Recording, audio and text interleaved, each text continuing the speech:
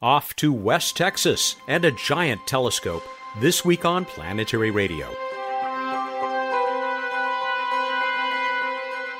Welcome. I'm Matt Kaplan of the Planetary Society with more of the human adventure across our solar system and beyond. A special show this week as we visit famed McDonald Observatory. If you're like me, you mainly know them through the terrific Stardate radio feature, but wait till you hear what they have begun to do with one of the world's largest telescopes. Bill Nye has the week off as he prepares for the April 22nd March for Science, to say nothing of the April 21st premiere on Netflix of Bill Nye Saves the World. We hope to have an extended conversation with the science guy on next week's Planetary Radio. Head east on Interstate 10 out of El Paso. Go south when you reach Texas Highway 118. You'll rise out of the West Texas scrub into the green, rolling hills that surround one of the world's foremost optical astronomy sites.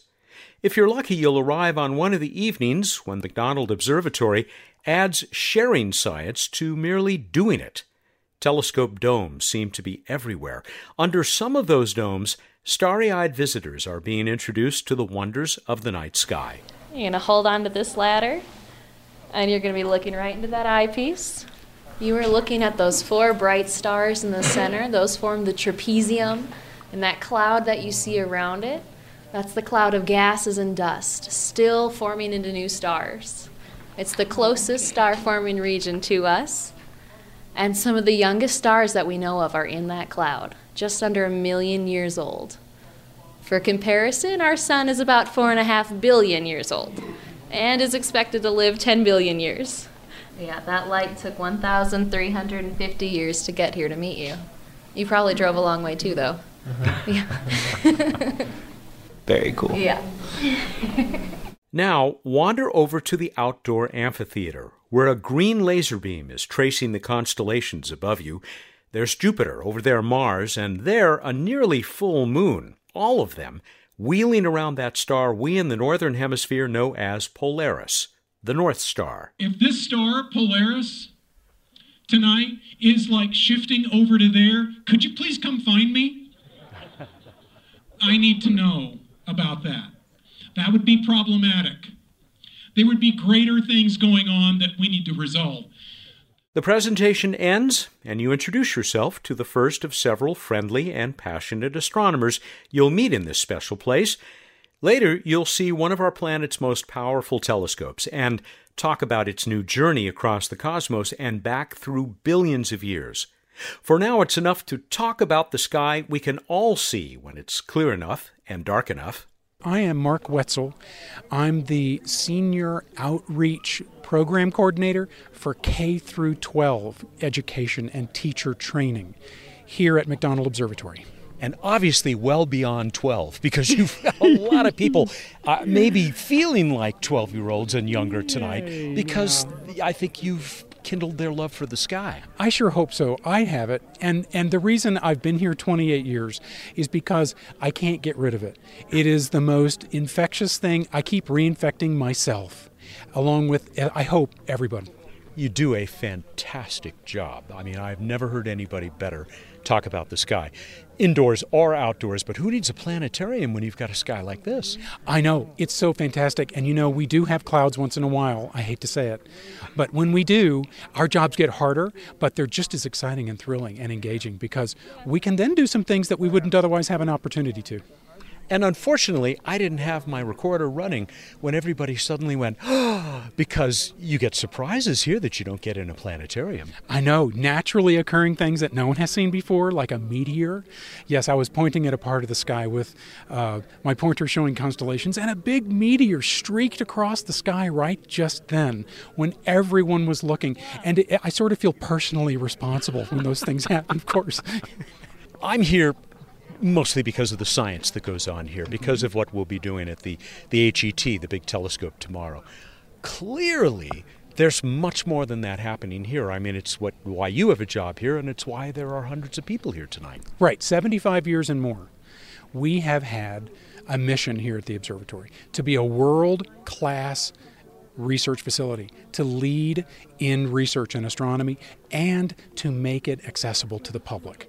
Everyone can come here and get a bite of the thrill of discovery and the process of science. Where are these folks from? Are they locals, or do they come from all over the country? You'd be amazed. We have people tonight, probably I think 75%, 80% of the people here are from Texas. We have a lot of people that are from other states here in the United States, but we have folks identified themselves tonight as being from Scotland, Australia, Germany, and Mesopotamia, Ohio. Yes, I was there. Between the two rivers, but not the Tigris correct. and the Euphrates. The gentleman was very clear to point out that he was from Mesopotamia. How often does this happen? We do this 3 times a week. Wow. And you get crowds like this? We do. The crowds have grown. When I first started working here, it was really interesting. We had, interestingly, more people that showed up during the day for a guided tour, and we might have had a few tens of people that would show up at a star party. Goodness, if we had 100 people, we would have panicked.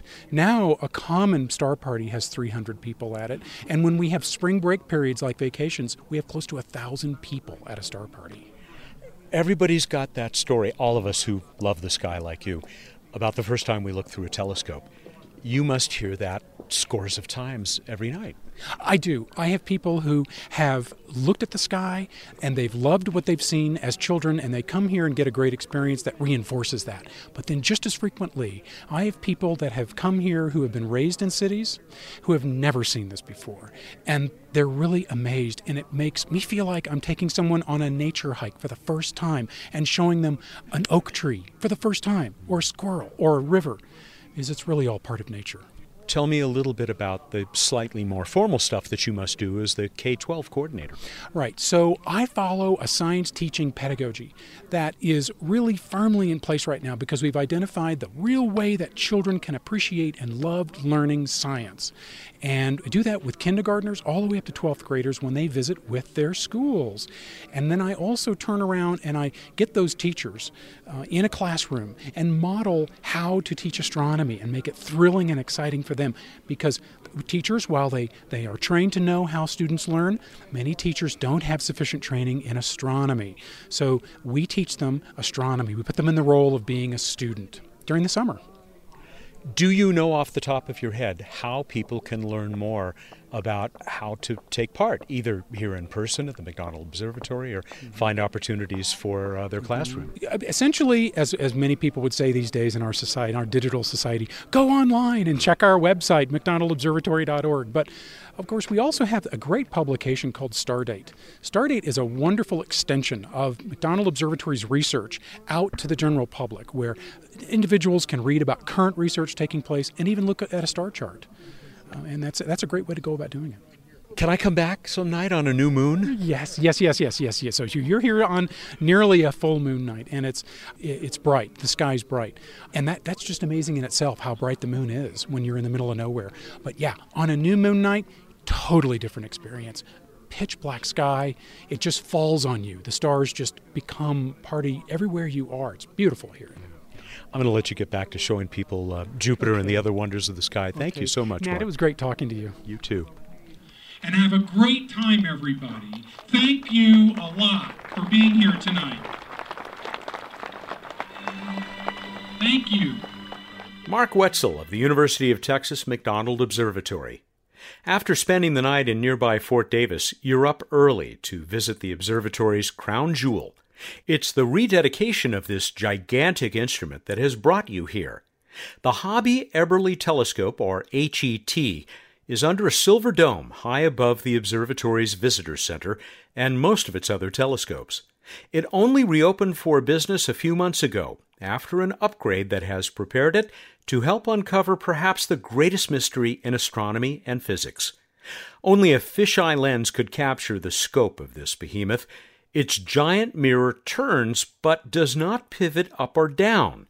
That's one reason this scope, the third largest optical instrument on Earth, cost so much less than other telescopes in its class. Instead, well, I'll let Herman Creel introduce you to it. Herman is the project manager for the HET-DEX upgrade. That's Hobby Eberly Telescope Dark Energy Experiment. We'll hear much more about that dark energy research later, but Herman is showing us his very large baby. That's our primary mirror. It has 91 individual hexagonal segments. You can see it sits at this angle of 35 degrees off the vertical, because that's what we explained this morning. This telescope can only rotate in azimuth on top of this concrete ring. In elevation, it's fixed at this 35 degrees from vertical. So that's why the mirror sits at this angle. And then up there is that black machine that you've seen in some of the pictures that I've shown. That's what we call the tracker. Anyone feel like driving the telescope? Okay, so you're going to hold this. Okay. And what we're going to do is first is activate the system. Next thing is you're going to press this button, and then there's going to be air blowing in there, so just be aware of that. So now you'll see these feet lifting up. Shortly you'll see that the telescope raises up. There it goes. Oh. Okay. So how many tons is she moving right now? 150 tons. Got a feeling of power? Oh, yeah. I'm also scared. Breaking you by it. So here you can see the all the pipes coming in that bring the liquid nitrogen in. So maybe you can set down the telescope here and just press that button. So now the telescope will settle. You can see the feet are now settling down on the concrete again. And then after a while we'll just release the air and the telescope will settle in position. When I showed that picture this morning of the focal plate where all the optical fibers go in. People often ask us about the safety net. So everything that we do on the telescope, it's obviously we work at height, so we wear safety harnesses. But when we climb around in this mirror, in this what we call the truss, the mirror truss, the cables get snagged on the harnesses, and it just causes more harm than good. So this is the only place where we climb around without safety harnesses. So the safety net is there just to break the fall a little bit. So on. Fortunately, we haven't had any incidences. People climb around inside there as if it was what kids here would call a jungle gym. Or correct, yeah. Yep, that's exactly it. We're having a lot of fun climbing around on things, you know. Now we've gone back to the beautiful visitor center to meet the man in charge. Director Taft Armendroff spent 8 years at Keck Observatory in Hawaii. Now he holds the Frank and Susan Bash Endowed Chair at UT Austin. He is the first of 3 astronomers we will talk to about this magnificent telescope and the observatory that operates it. I was embarrassed to admit that while, of course, I'd heard of the McDonald Observatory, if only because of Stardate, there has been terrific science going on here for many decades. Thank you so much. You know, we're a little out of the way, hiding from the light pollution here in West Texas, so not many people just happen upon the McDonald Observatory as people do on, say, the observatories surrounding Tucson or in Southern California, which are so well known. And particularly with this telescope that came online, saw first light right in 1996, I think, it's a very big telescope. Yes, 10-meter diameter mirror, and we've recently expanded the field as part of this upgrade to the largest field of this generation of 10-meter telescopes. So the field is 70% the size of the full moon. So we have that field filled with optical fibers to do spectroscopic surveys now with this upgrade. So a really good telescope to do surveys, to look at a lot of stuff. Absolutely. So much in astronomy we learn by big statistics and by correlations. So surveys mean a lot to us. I think about the impact of the Sloan Digital Sky Survey over the past decade.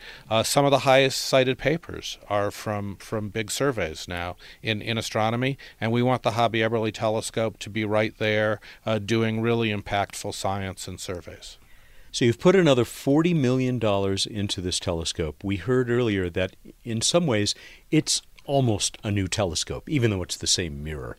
That's in one sense at least, kind of a gamble. You talked about that. It is a gamble.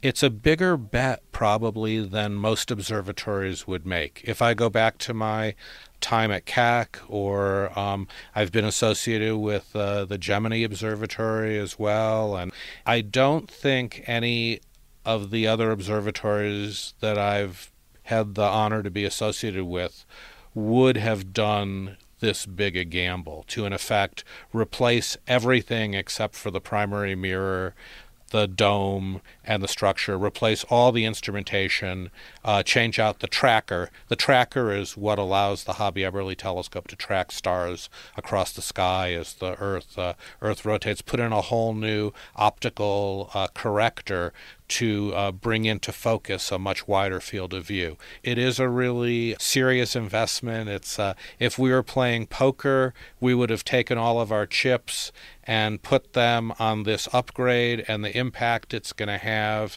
on areas like cosmology, dark energy, exoplanets, and galaxy evolution. Was this facility, McDonald, in a better position to do something like this because it's a university-operated facility than, let's say, a federally run one? I think it would be hard to do this in a federal facility because you're enabling the cosmologists and those who are passionate about dark energy, but there's winners and losers in giving out the telescope time and in the investment you make in the telescope. So we're making a determination that this is worthwhile to sacrifice the work in some other areas, although we will be very active with exoplanets, stellar abundances, galactic archaeology during the bright of the moon with the Hobby Eberly telescope. But we're making a big bet on our dark energy, and we've had a consensus among our scientific community, which is a smaller scientific community than the entire national community, of course. We've had a consensus that this is a very good investment and that there should be some really interesting and signature science that comes out of this. I think our audience knows that there certainly has been a trend toward bigger and bigger telescopes. I never realized that there was sort of a Moore's law of telescope mirror size, which you also talked about a little bit. That's right. Going way back to Galileo, if you make a plot of telescope mirror size versus time, there's a doubling over some characteristic period. I think it was something like 40 or 50 years. The Hobby Eberly telescope and the Keck fit on a linear and log space plot going way back to Galileo. It's just incredible. Paralleling that, but much less known to the general public, is this effort to create better and better spectrographs. And it sure sounds like you guys have leapfrogged a lot of, I don't know if I want to call them the competition because, of course, they're your colleagues, but you really have the beginnings of one heck of an instrument. Yeah, on our team here at McDonald, Gary Hill and Philip McQueen and others have pioneered this mass producing of spectrographs. So I mentioned earlier that we have something like 35,000 fibers coming off of the telescope. In the classic sense, we could have made one huge spectrograph where we arrayed these 35,000 fibers into. It would have had huge optics. It would have been absolutely unique and been very expensive. Our team decided that it was more economic to put the 35,000 fibers into of order 150 spectrographs, make their optics smaller, make their detectors smaller, and mass produce them. So you have one design for this spectrograph, and when you buy parts that you can have made in job shops or optical shops, the price of the second optic and the third optic and the fourth optic just keeps going down because they know how to make it. This is extremely cost effective, and we think we would have introduced a lot of cost and a lot of risk, and maybe we couldn't have done the project if we hadn't done it in this mass production sort of way with the spectrographs. They're not all there yet, but eventually you'll have how many of these individual spectrographs? 156. There's then 4 additional spectrographs that have been slightly tweaked to have somewhat higher spectral resolution and cover the full optical band. We've really gotten our money's worth out of the design.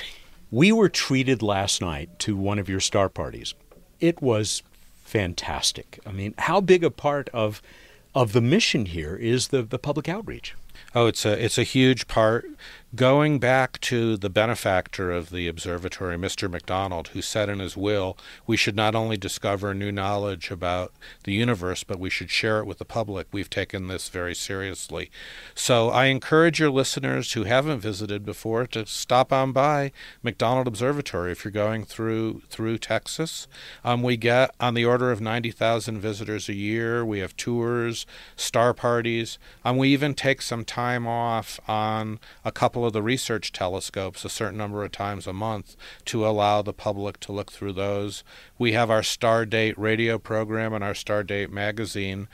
So we're very enthusiastic about it, and we're thrilled that the public wants to learn about astronomy. And we'll put a link up, of course, to the McDonald Observatory on the show page that people can find from planetary.org/radio, but I'm sure it's very easy to Google as well.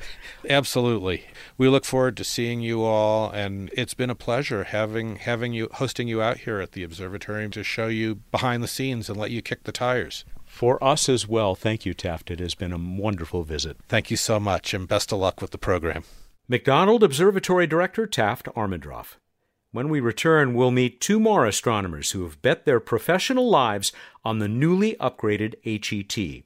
And one of them will help us imagine that mysterious something that appears to comprise most of our universe.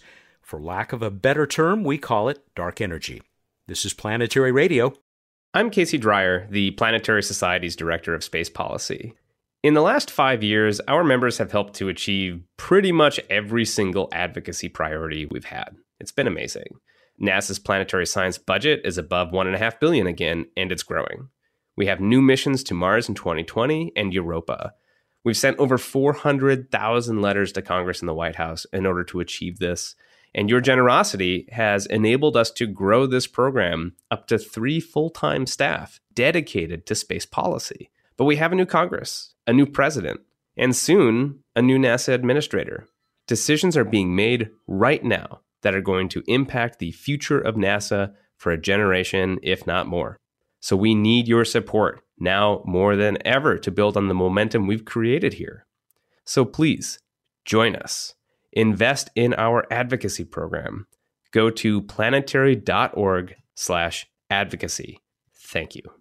Welcome back to a special edition of Planetary Radio. I'm Matt Kaplan, continuing our exploration of McDonald Observatory and its giant Hobby Eberly telescope. By the way, there are great images on our show page at planetary.org/radio. Larry Ramsey chairs the Hobby Eberly Telescope's board of directors. But this astronomer has been much more to the project than that. It has dominated much of his life for more than 30 years. While he also works for the University of Texas, Larry is primarily from Penn State, where the HET project was first envisioned. Penn State and UT are joined by 3 additional international partners. I hated to see the telescope come down because it was doing great. But this HETDEX and the way we're reconfiguring the telescope is going to really allow the HET to reach its full capability in furthering science. This is like an accelerator that has had a major upgrade.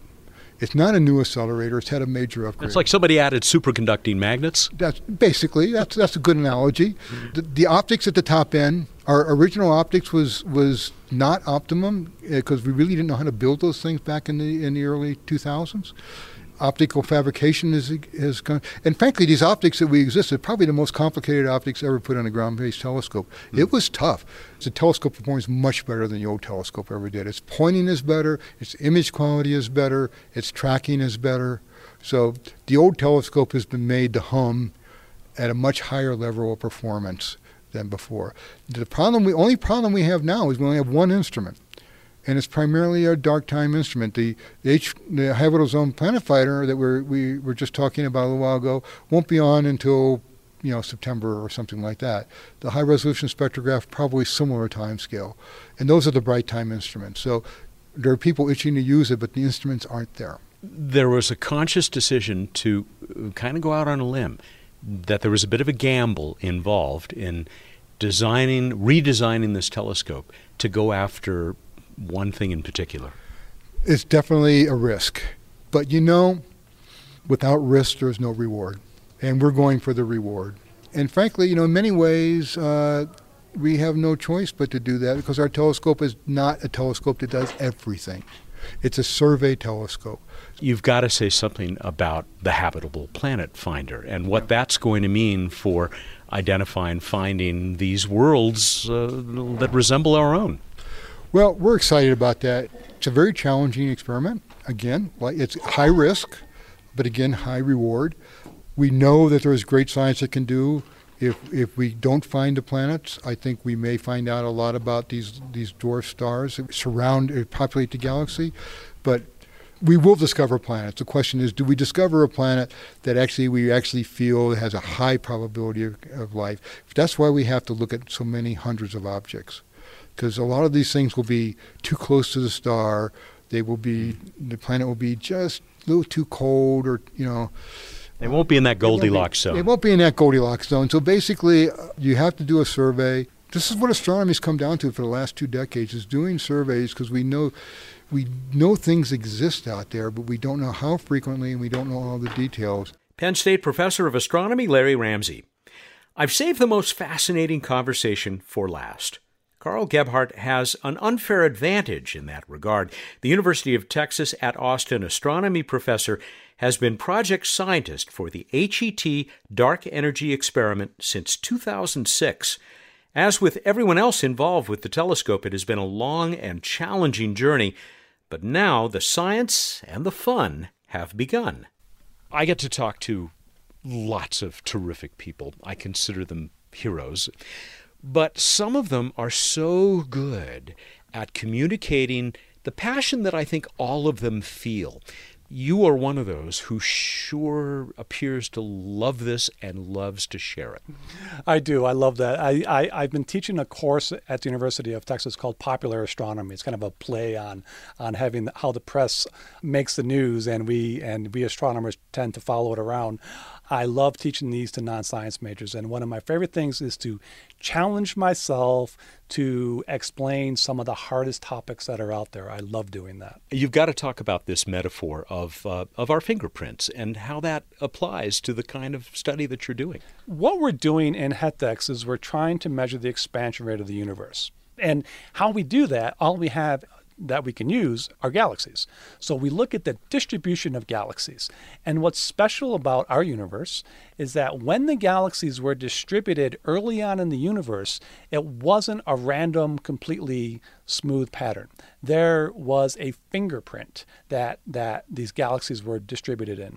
Much like a human fingerprint, if you wanted to measure how fast you've expanded over time, if you want to know what is your expansion rate as a human, as an individual, what is your expansion rate? One easy thing to do is to take your fingerprint and, for the mothers and fathers out there now, you can start this on your kids right now. Take a fingerprint of your child and do it, every week, every month for their whole life. And then you measure the space in millimeters between the ridges of your fingerprint, and you just track that space as a function of time. You make a plot of it, and that's it. That's your expansion rate. We are doing a very analogous thing with galaxies, is we're measuring the average separation of the galaxies in the universe, and you do that as a function of time, and that's it. That's the expansion rate of the universe. I really love that metaphor. Are you now kind of a kid in a candy store with this essentially new telescope? We have this new telescope on Hobby Everly that I get too excited. I look at the data. I'm not getting a lot of sleep over the last 6 months. We're getting data every night. And every night I find something new. How often do you get to say, every night I am finding galaxies, hundreds of galaxies that are 10 billion light years away that no one has seen before? How often do you get to do that? That's like so exciting. And many more to come.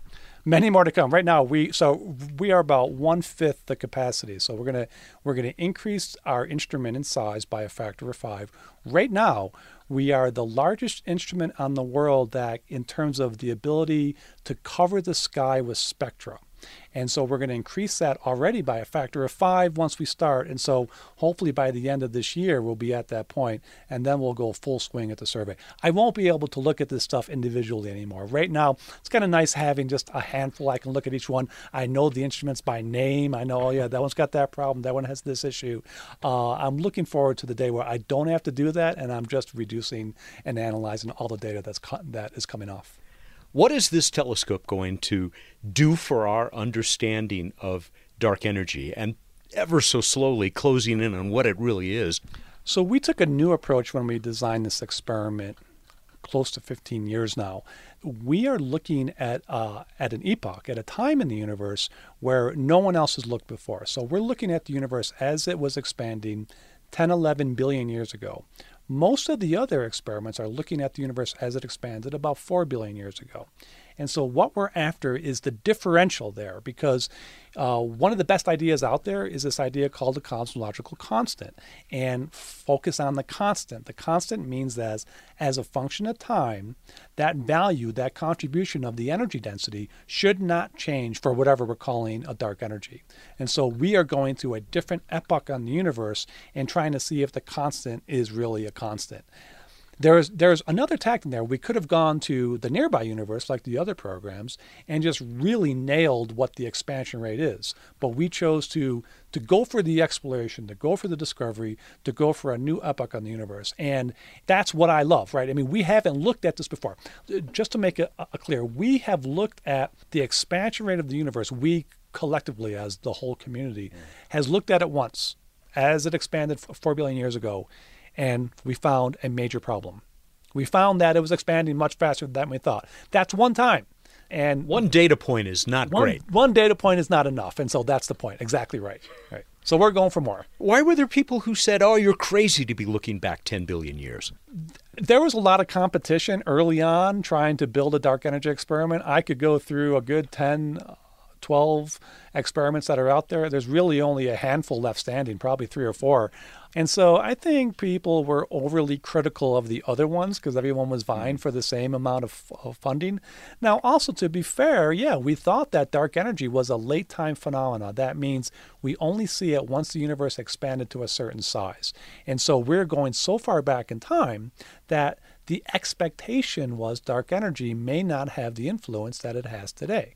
And so we wouldn't see as a big effect. But our whole idea was, look, the theorists were wrong the first time, and so now they make a prediction for what's going on in the past.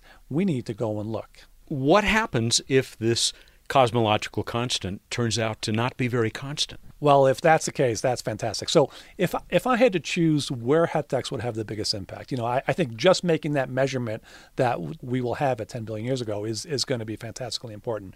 But if the value of this constant, if it's actually not a constant, that's monumental.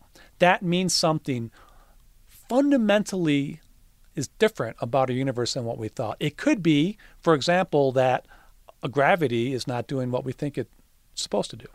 It could be that there's a new type of force out there that we have yet to discover.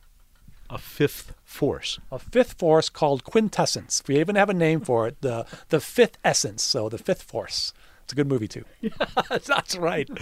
Oh, terrific movie.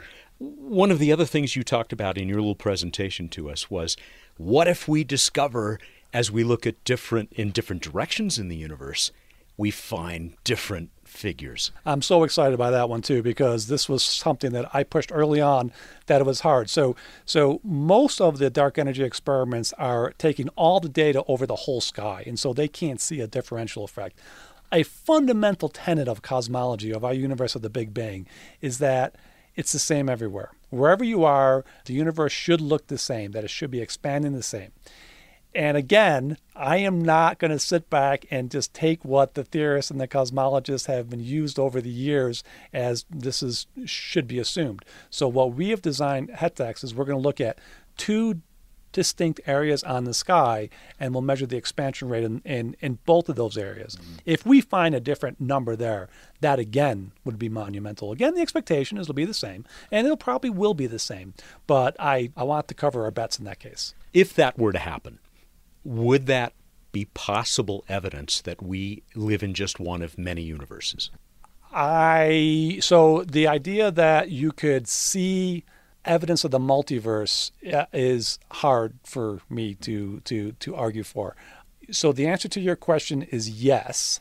Certainly there'll be some people who say, oh, evidence for the multiverse, but that is so hard to show observationally. It's almost in a regime where it turns to philosophy. That is, if you can't make a definite prediction to rule out other universes or to like see evidence of, then is it really science?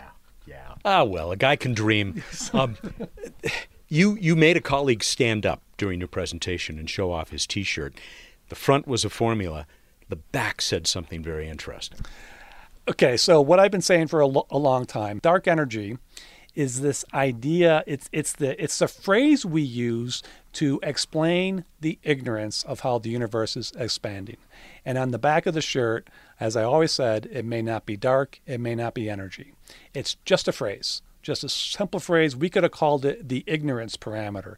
If I had seen this, I could have said, okay, so there's our ignorance parameter. Maybe it's energy. I think that's unlikely.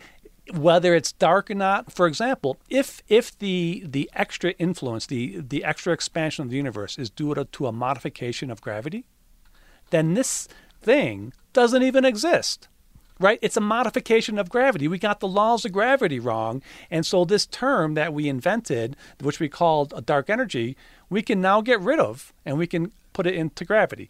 We've tried to work that, and it hasn't held up, that it's a modification of gravity. But this is why this phrase, a dark energy, might be seen as misleading in some case. This is incredibly exciting stuff, right? I mean, it's almost like in the 19th century when everybody thought they understood the universe in physics, but they didn't. Right. I compare it to the atom. In the late 1800s, we had this idea of the atom. It really was until we understood the constituent particles of what's inside the atom and being able to break it apart that we really understood the fundamentals of the physics in that area. We don't understand the base components of what's in the universe. It's remarkable at this point. We don't understand a dark energy and dark matter. They combine, as far as we can tell, make up 96% of the energy density in the universe, and we don't understand that. So we don't understand the essence of what's in the universe right now. Good times. It's great times for employment for astronomy. That's right. You're finding more than galaxies, some other exciting stuff out there. We have 35,000 optical fibers that we're putting on the telescope. About 3% of those are the galaxies that we want. You can do the math. That's 97% of the remaining spectra that we're getting is other stuff. And we need that many fibers because we don't know where these galaxies are, and they're relatively rare. So we need that many. But this other stuff out there is rich, and this is, I get excited by that as well. It's not necessarily cosmology, but it has to do with weird galaxy, weird stars, naked black holes, these rogue black holes that got ejected from a galaxy that only have an accretion disk floating around them.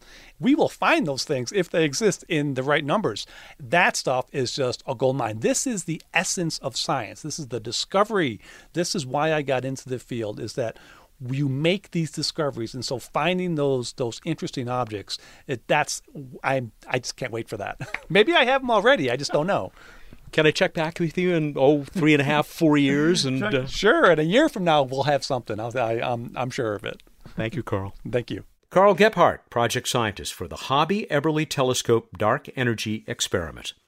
My gratitude goes to all the great folks at McDonald Observatory and the University of Texas at Austin for enabling me to tell this story, including my host, John Stoke.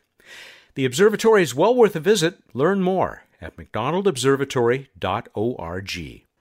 Bruce Betts is on the Skype line. He's the Director of Science and Technology for the Planetary Society. We got a message from Michael Godwin. He says, I wear my Planetary Society pin every day. I try to show it off at work, but no one ever questions me about it. Is there any way I could donate more money for a larger pin?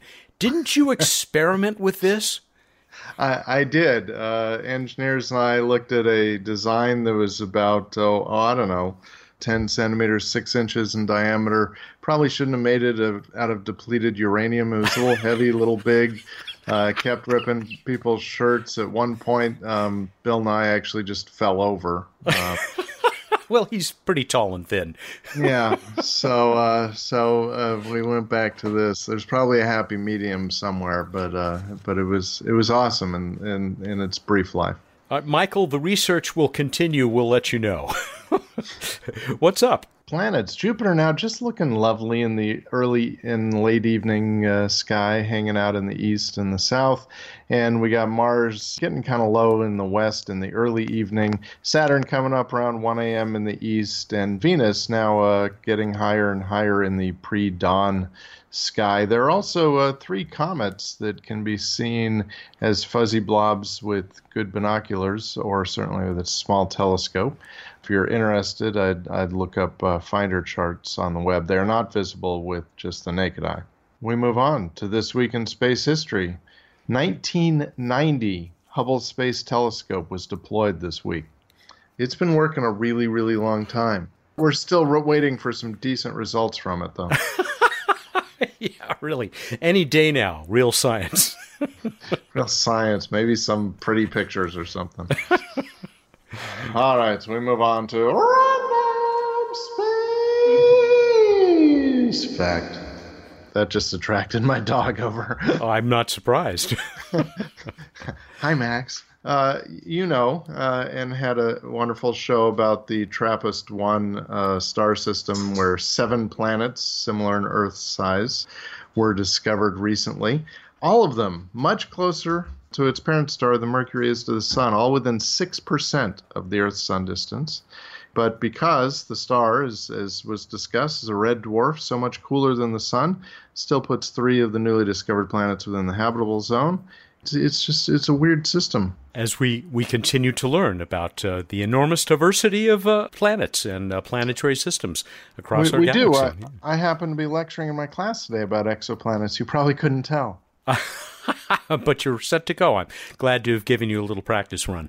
All right, we move on to the trivia contest. I asked you, who first noted what turned out to be Neptune, though he's not credited with the discovery because he didn't note its movement and likely thought it to be a star? This is so interesting, and people love this. Thought. Yeah.